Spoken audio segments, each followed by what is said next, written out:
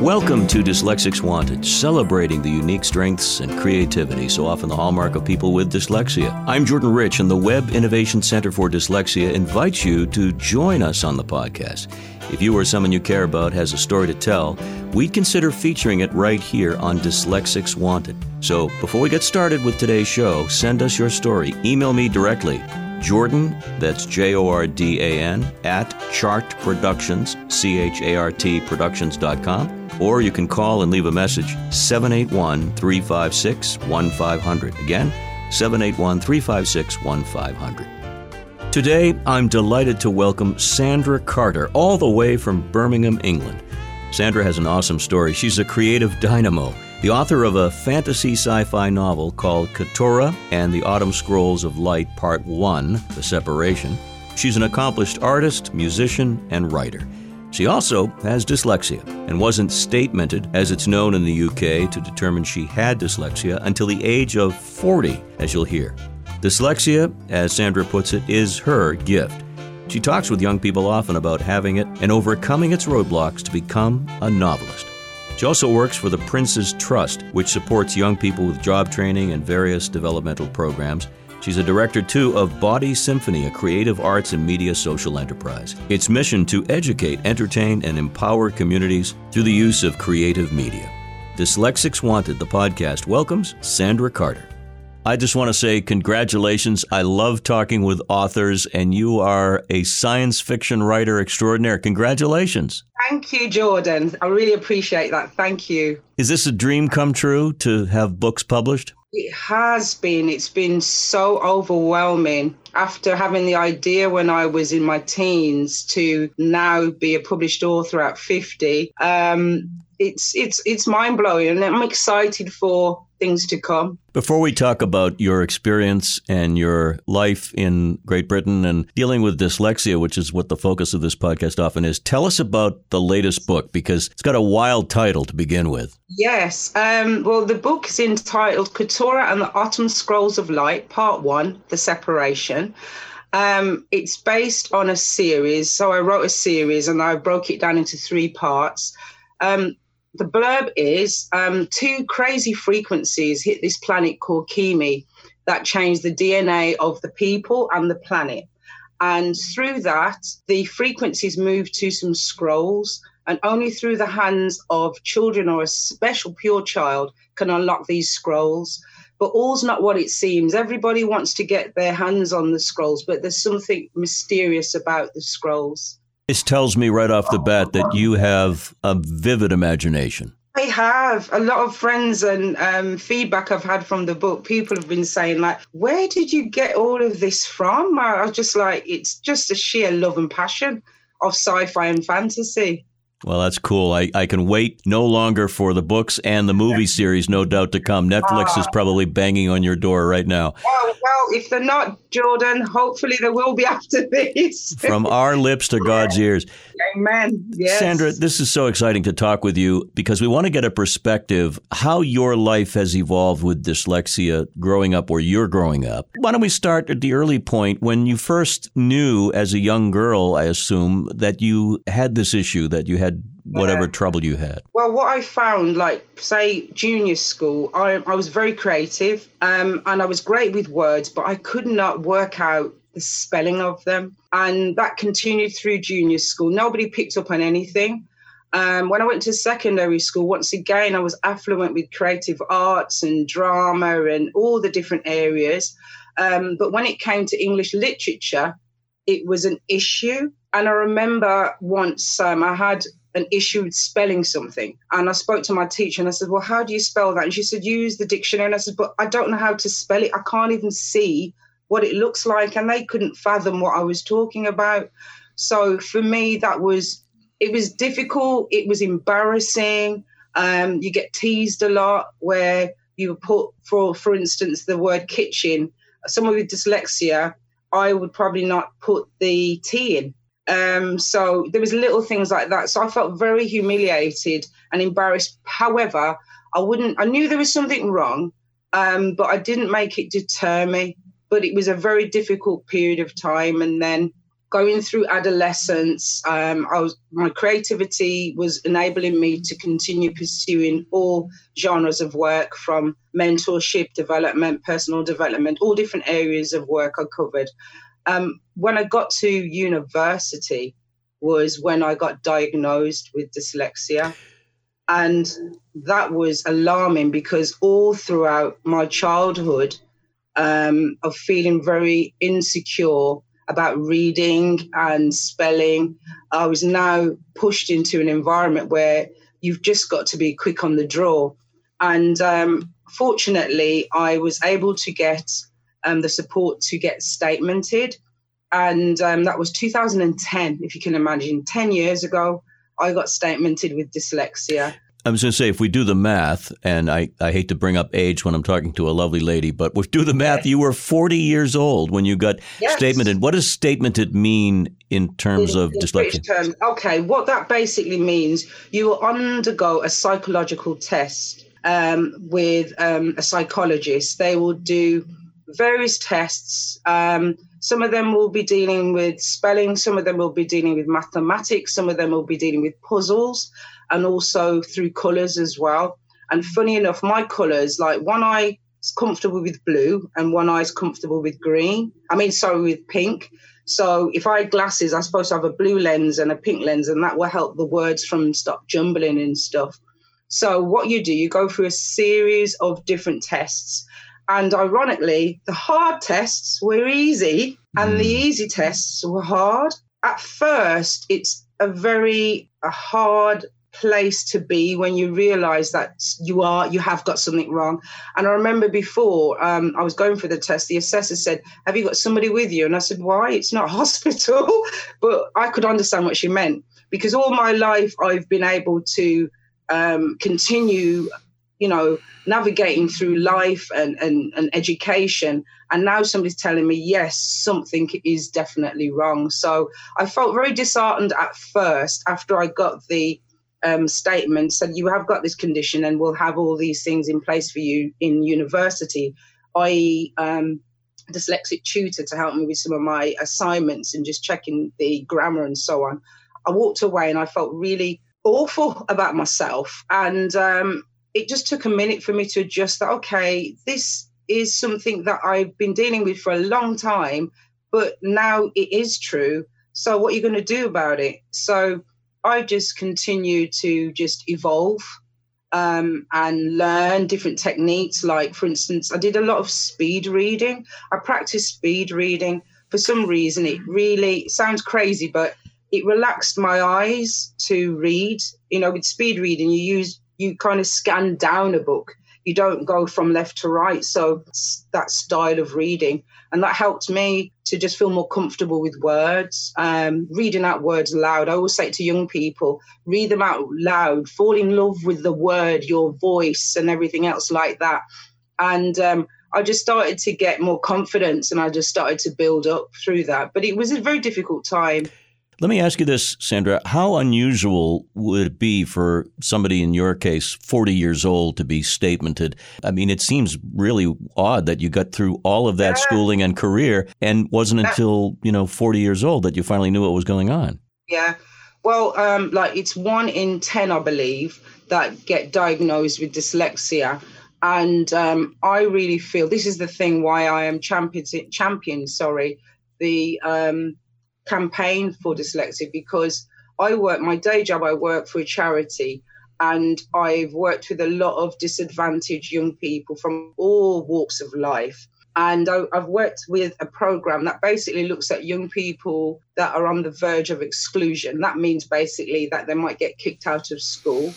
And having conversations with girls and guys, I always get them to write something down, so I can see where the level of literature is and how they write. I'd say probably 7 out of 10 of them have dyslexia but have not been statemented, haven't been checked. So if you can imagine, like I was saying earlier, when I was younger in school, you feel embarrassed and awkward and stuff. But if you're a child in this era, if you know something's wrong but nobody's really identifying it, you will start getting angry. You will start getting embarrassed.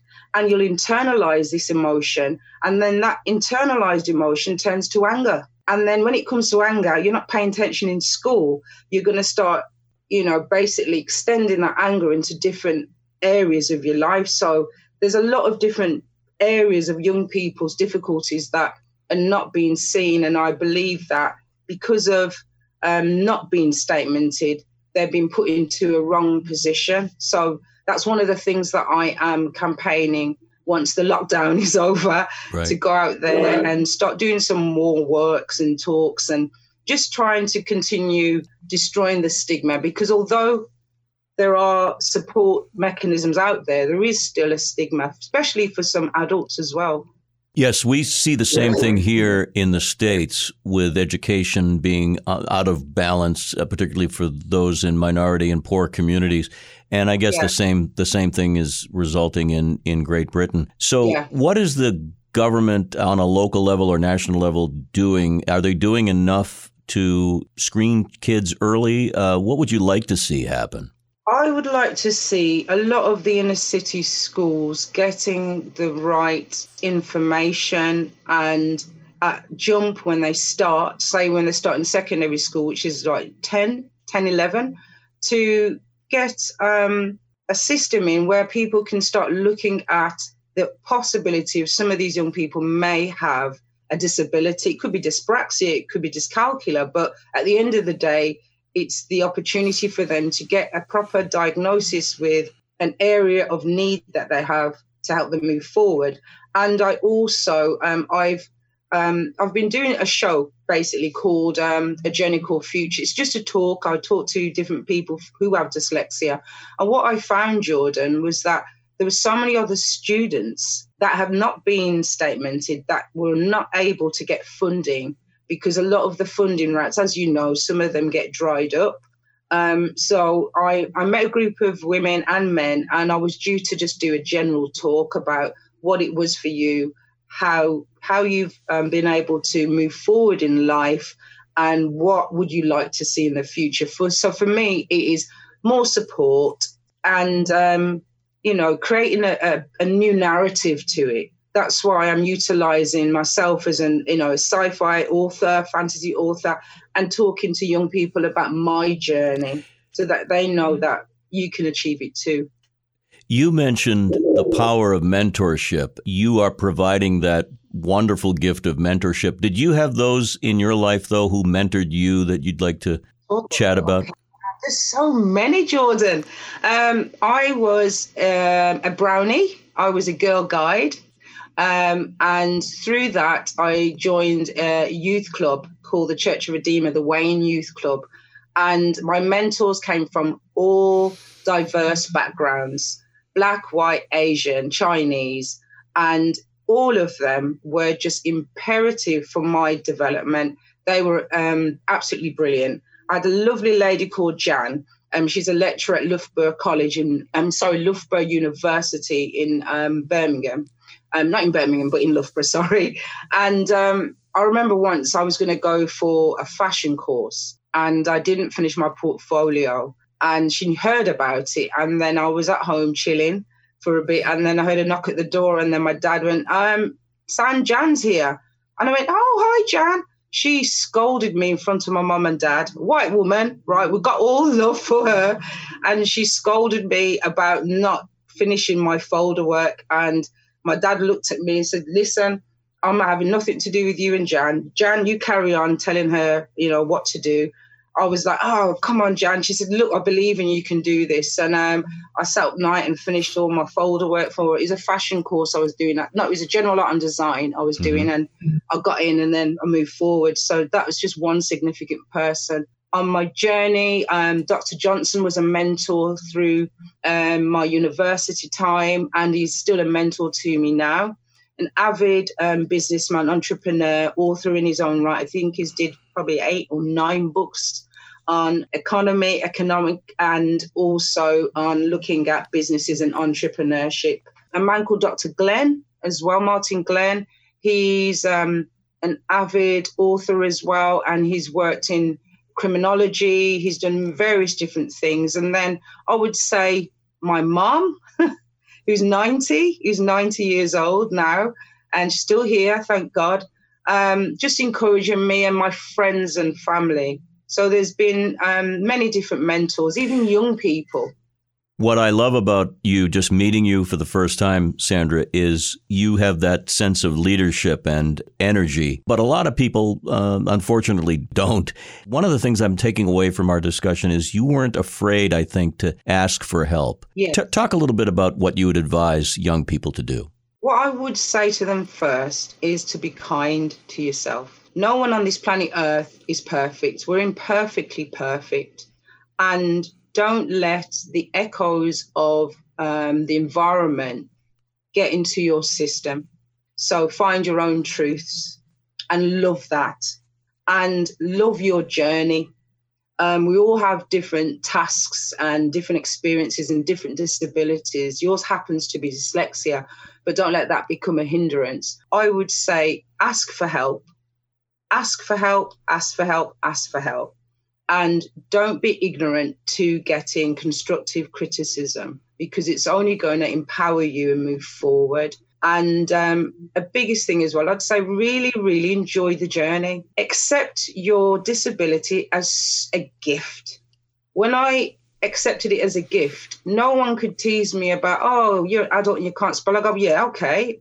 And you can't dance. It's like, it just doesn't really matter because we're all here to grow and learn. And so I'd just say enjoy the journey, but make sure you seek out as much help as you can because there's help in different areas for your disability, which is a gift. Finally, in the case of dyslexia, the idea of writing novels would seem to some to be the mountain that's impossible to reach. And yet you're a symbol of success, which must make you feel pretty proud. And I'm sure a lot of your readers are going to feel the same way for you. Was and it still is a proud moment. I have a great editor, a friend of mine as well, Sam House. And at the beginning, she was like, San, if I see, what was the word now? I called it peer, right? She said, I kept putting peer in different places. She said, if I see peer one more time, find another word. And over a period of time of working with her, once again, having the right people around you, we had a laugh and she encouraged me and she said, I know the second book now that I'm going to edit. I bet you there's going to be hardly any mistakes.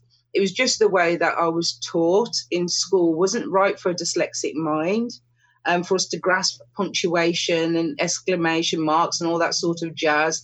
But it was encouraging to have somebody on my side. And the biggest thing, Jordan, is that I believed in the idea.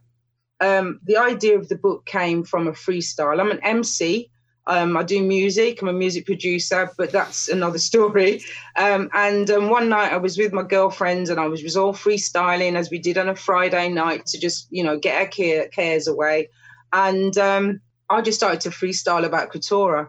And there was the idea. For me, with dyslexia, what I said to myself, like I was saying earlier to young people, just write it. Just write it. So I wrote and I wrote and I wrote, and I didn't know that I had more than one book in the manuscript. It was my editor that said, Sandra, this isn't a book. And I was like, what do you mean? Is it rubbish? And she said, no, you've got 3 more or less in here. So we started to work on the first part of it. So it was, having the right support around you gives you the encouragement. And I really wanted to see it born, and it has been born. The thing about science fiction that's always been very close to my heart is the fact that it, for the most part, is very hopeful. I mean, the future is hopeful.